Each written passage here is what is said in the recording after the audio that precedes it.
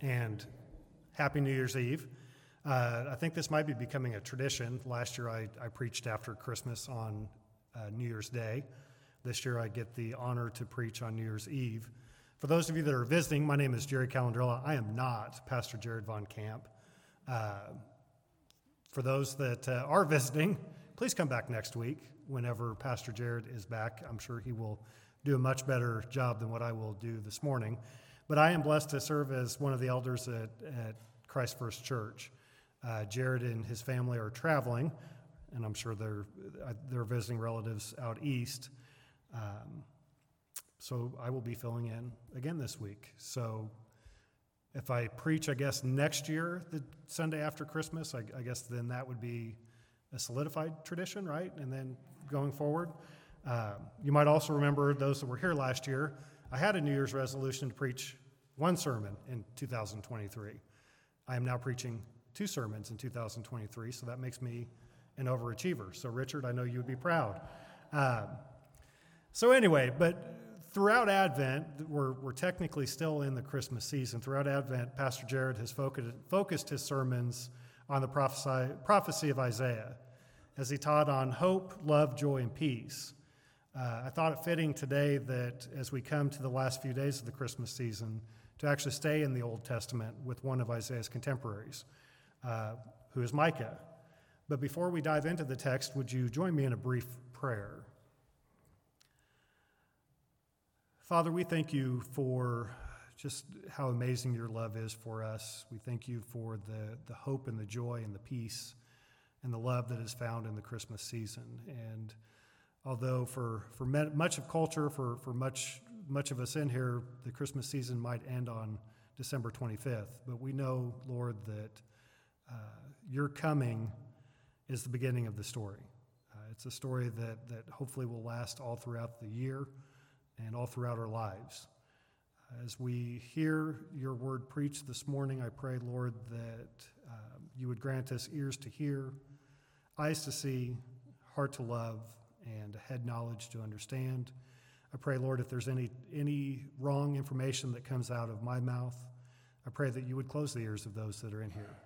And may it only be your word that sinks in and that is soaked in by everyone listening this morning.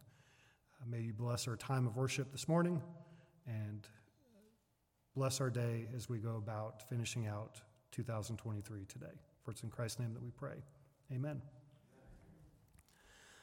So when Pastor Jared asked me to give the sermon and continue this tradition a couple weeks ago, I really had no clue what to preach on. As a matter of fact, I was a little bit surprised that he would ask me again. Richard had volunteered to do it, but thank you, Richard, for saying, well, ask Jared if he would do it, and I appreciate the opportunity once again to do this. I did throw out all kinds of ideas for a sermon to my lovely wife, Lauren. Many of them, she looked at me with the pierced lips that she often does give me, like, are you sure you want to do that? You have the opportunity to do a lot of things. And with the close of 2023 and the beginning of 2024, with all the wonderful nuggets that will begin and be happening in 2024, especially with the presidential election and everything else, there are a lot of things that I could have gone with. I could have given you a catchy slogan on, how to establish a good New Year's resolution by following Richard's words of not having a resolution. We could have done a lot of things, but instead I chose to stay with what Jared has been actually teaching on with the book of Isaiah. For those of you that do not know this, I am a huge fan of the Old Testament. It is absolutely amazing how a lot of the narratives within the Old Testament tie together.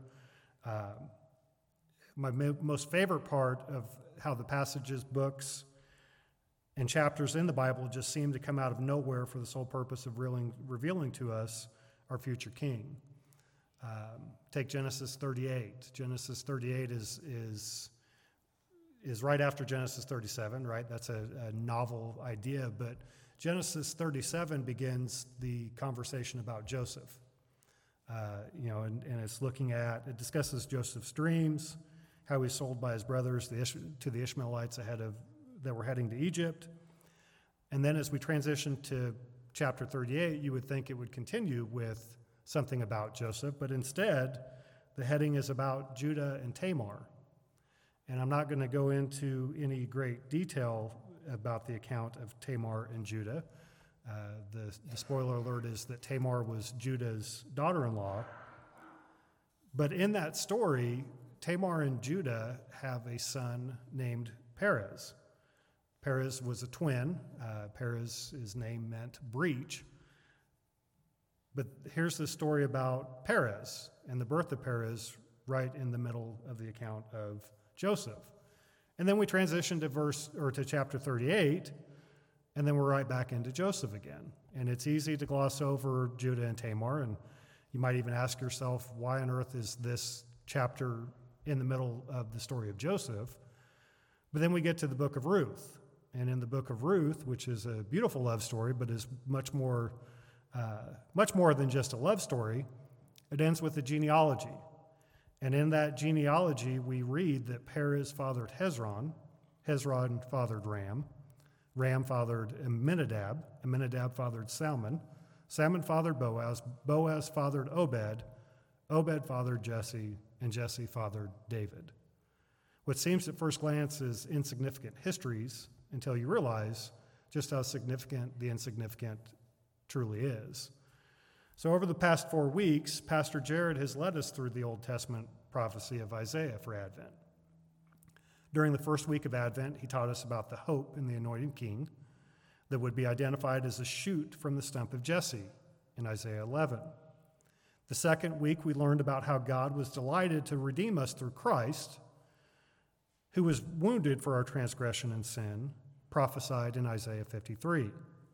The third week in Advent, we looked at Isaiah 61, 1 through 3, in which we learned of the joy in the ministry of Christ to bring good news to the poor.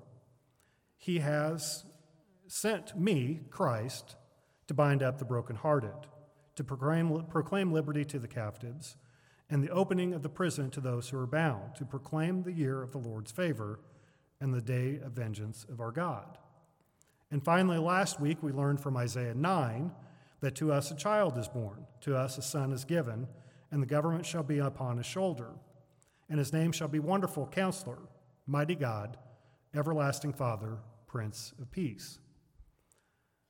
So back to the humbling question that Lauren asked me during the Advent, what are you going to preach on? Her response was, why don't you preach a sermon that you need to hear yourself? That can be a dangerous proposition for a lot of people because I think a lot of us could pick a lot of different sermons to preach on. But it was actually my Truth for Life daily devotional that is by Alistair Begg, and some of you might know I have a huge affinity for Alistair Begg. But the title of this particular devotional was God's Way. The text he used was Micah 5:2, that Jacqueline read this morning. But you, O Bethlehem, who are too little to be among the clans of Judah, from you shall come forth for me one who is to be the ruler in Israel, whose coming forth of old from ancient days.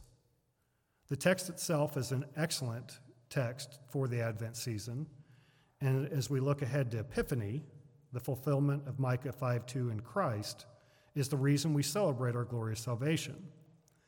But it was a sentence in the devotional that stood out to me. And the sentence read, "Yet the significance of Bethlehem is found in its insignificance." And that's the message that I needed to hear on New Year's Eve as we look to the new year that dawns. This is the message that the world needs to hear. And let's start by taking a look at Micah.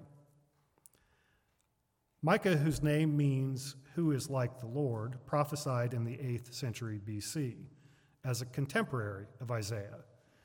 I'm sure there were a lot of churches throughout this country and throughout the world that used Isaiah as the main text for Advent. But Micah is considered to be a minor prophet within the contemporary of Isaiah. What a contemporary essentially means is that he was around, his ministry was happening at the same time as Isaiah. The term minor prophet, though, does not designate that Micah is not a significant book within the Bible. Rather, the term minor prophet just means it's shorter. For someone like myself who does not enjoy reading as much as the next person, I like the shorter minor prophets. It takes a little bit less time to actually read through it. That's my confession of sin to you this morning. But if you look at both Micah 1:1 and Isaiah 1:1, both begin with the vision of judgment during the time of Uzziah, Jotham, Ahaz, and Hezekiah, kings of Judah concerning Samaria and Judah. So at the time of Isaiah, the two kingdoms of Israel are not together. You have the kingdom in the south. Let me make sure I got that right. The kingdom of the south, which is Judah, and the kingdom of the north, which is Samaria.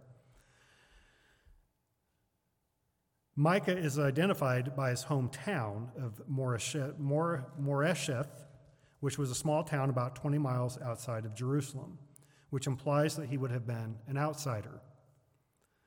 The time period is a difficult one for Israel as the Assyrians dominated the Near East. The northern kingdom of Israel had been gradually overrun by the Assyrians, and the capital of Samaria would fall during Micah's ministry. But much of Micah's ministry was focused on the southern kingdom of Israel, Judah. While the northern kingdom was being overrun by the Assyrians, Judah, under the leadership of Ahaz, allied himself with the Assyrians and modeled worship at Jerusalem after Assyrian practices. During this time, a shocking contrast had developed between the extremely rich and the oppressed poor due to the exploitation of Israel's middle class by greedy landholders. Micah 2:1-3 reads, "Woe to those who devise wickedness and work evil on their beds. When the morning dawns, they perform it, because it is in the power of their hand.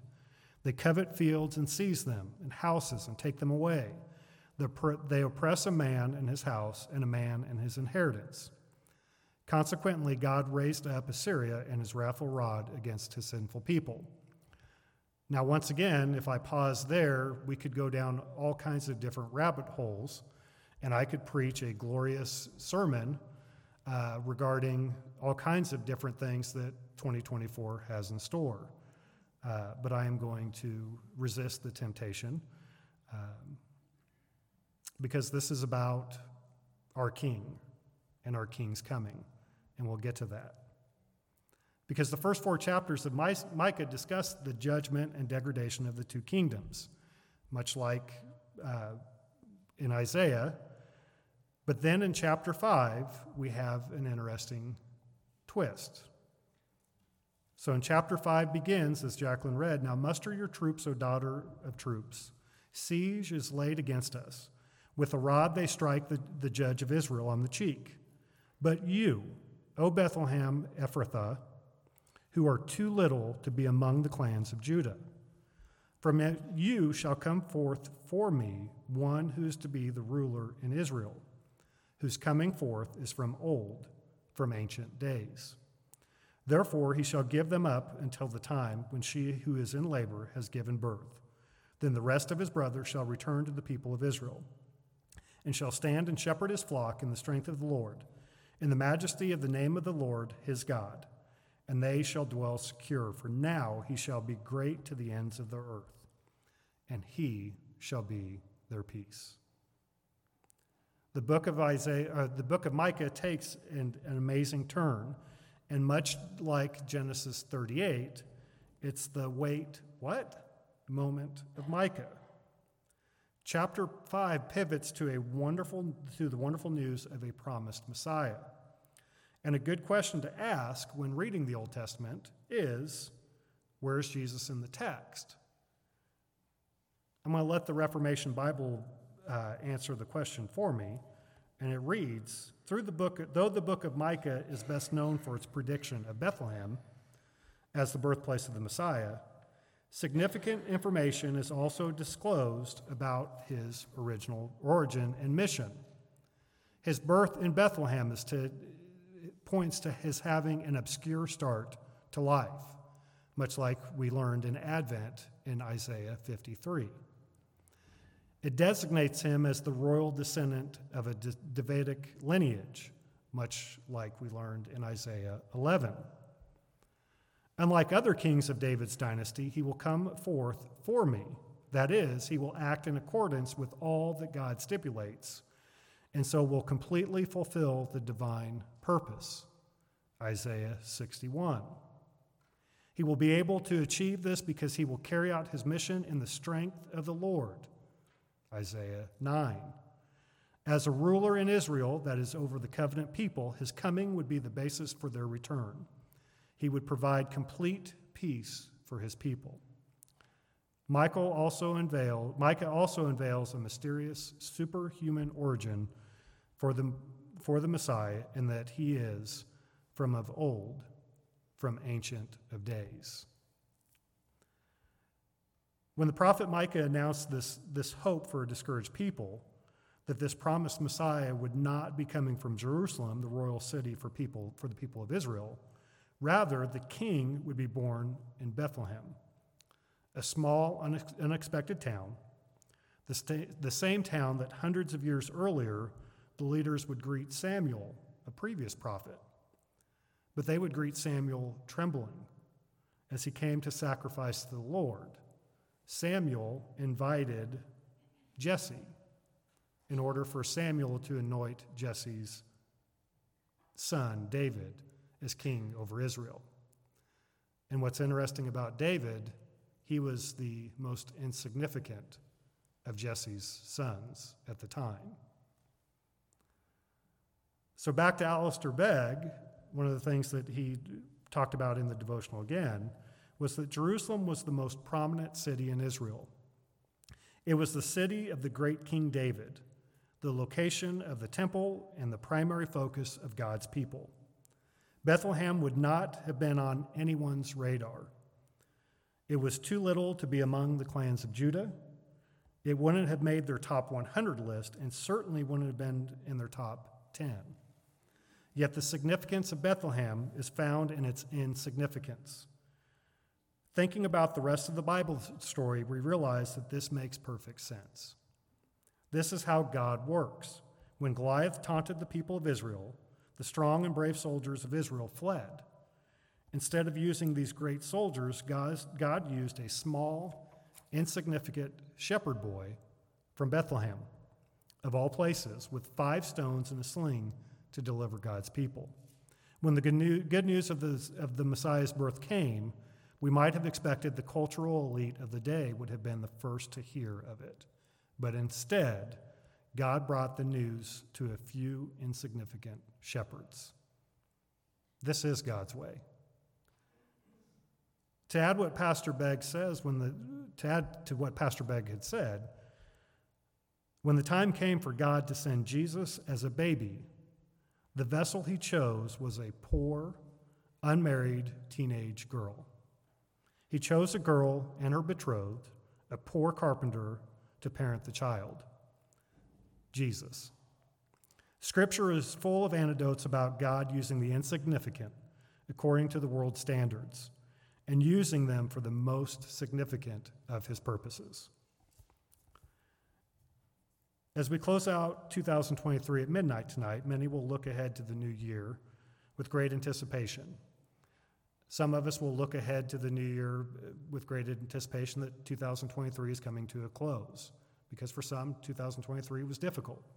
For some, it was a great year, and you're looking forward to an even better year next year. Our culture tends to encourage each of us to set goals and resolutions that allow us to be our best selves in the here and now. I wonder how many of our goals are set in order to increase our own significance in the community and the world around us. Yet throughout the Bible, God used what seemed to be rather insignificant people and places for his glory and his purposes. But the most significant event in the Bible occurred in one of the most insignificant places. This seemingly insignificant birth would become the most significant birth for mankind. For the Word would become flesh and dwelt among us. Alistair Begg again states, "Those who dismiss the message of the Bible often stumble over the fact that God's answer for the world lay in a baby who was born in obscurity. This is not a message that anyone can invent. Yet it was into this insignificant place that the Messiah came to rule. The one who lay in a Bethlehem food trough was the one with a never-ending kingdom which surpassed all other kingdoms. And back to the beginning of the sermon, I told you that Lauren suggested I preach a sermon that I needed to hear myself. I confess that it is a daily struggle of mine to seek the spotlight of the world for myself. Even when I put this sermon together, I constantly thought about how you all would be impressed with the words that are coming out of my mouth, about how great of a speaker I would be.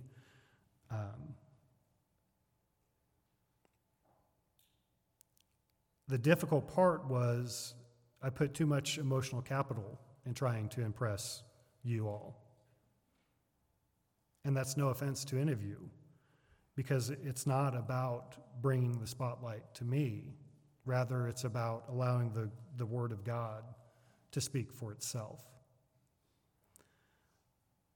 As a result of seeking after my own significance, I struggle with anxiety. Worry will take hold anytime that you strive for that significance. The promises of this long-expected Messiah, who would take away the sins of the world, and through whom I became an heir of the kingdom of God, become an afterthought because I choose significance over trusting Christ. I needed to hear this message preached. But recognizing the pattern of God, who is the same yesterday, today, and tomorrow, enables us to recognize the Messiah who has now come. The reality is that the ruler that would come from Bethlehem in verse 2 of Micah would die a humiliating death on a cross. To fulfill Scripture, surely he has borne our griefs and carried our sorrows, yet we esteemed him stricken, smitten by God, and afflicted. But he was pierced for our transgressions. He was crushed for our iniquities. Upon him was the chastisement that brought us peace. And with his wounds we are healed. Amen. This is God's way, and it always has been. One of my favorite contemporary Christian bands is Casting Crowns. And a song that I have as my alarm in the morning when I wake up every morning is their song, Nobody. I love the lyrics of the song. They go, "Why you ever chose me has always been a mystery. All my life I've been told I belong at the end of the line. With all the other not quites, with all the never get it rights. But it turns out they're the ones you've been looking for all this time." If you consider yourself of little importance, little ability, and little influence, then be encouraged. For God works through insignificant people in insignificant places. Take encouragement from the words of John the Baptist. He must increase, and I must decrease. And as we look ahead to 2024, may we look for ways in which Christ can increase his significance in us. And he shall be our peace. And to close with the last lines of Nobody. So let me go down, down, down in history as another blood-bought, faithful member of the family. And if they all forget my name, well, that's fine with me. I'm living for the world to see nobody but Jesus. Because I'm just a nobody trying to tell everybody all about somebody who saved my soul. Ever since you rescued me, you gave my heart a song to sing. I'm living for the world to see nobody but Jesus. May he be significant to Christ First Church in 2024. Let us pray. Father, we thank you. We thank you for the fact that our King is on his throne. Our King Jesus, who came from what would have been very insignificant circumstances, became the most significant event in human history. We celebrate the birth of Christ, and we're getting ready to celebrate his life, his death, and his resurrection. For it is through the death of Christ and his rising again that we are promised heirs of his kingdom. As we depart 2023 and look ahead to 2024, Lord, may we look for opportunities in this world, in this community, in our families, in our own lives, that we may allow Jesus Christ, our Lord and Savior, to increase and become the most significant aspect of our lives. And as we follow the words of John the Baptist, let us decrease as Christ increases. For it's in his name that we pray. Amen.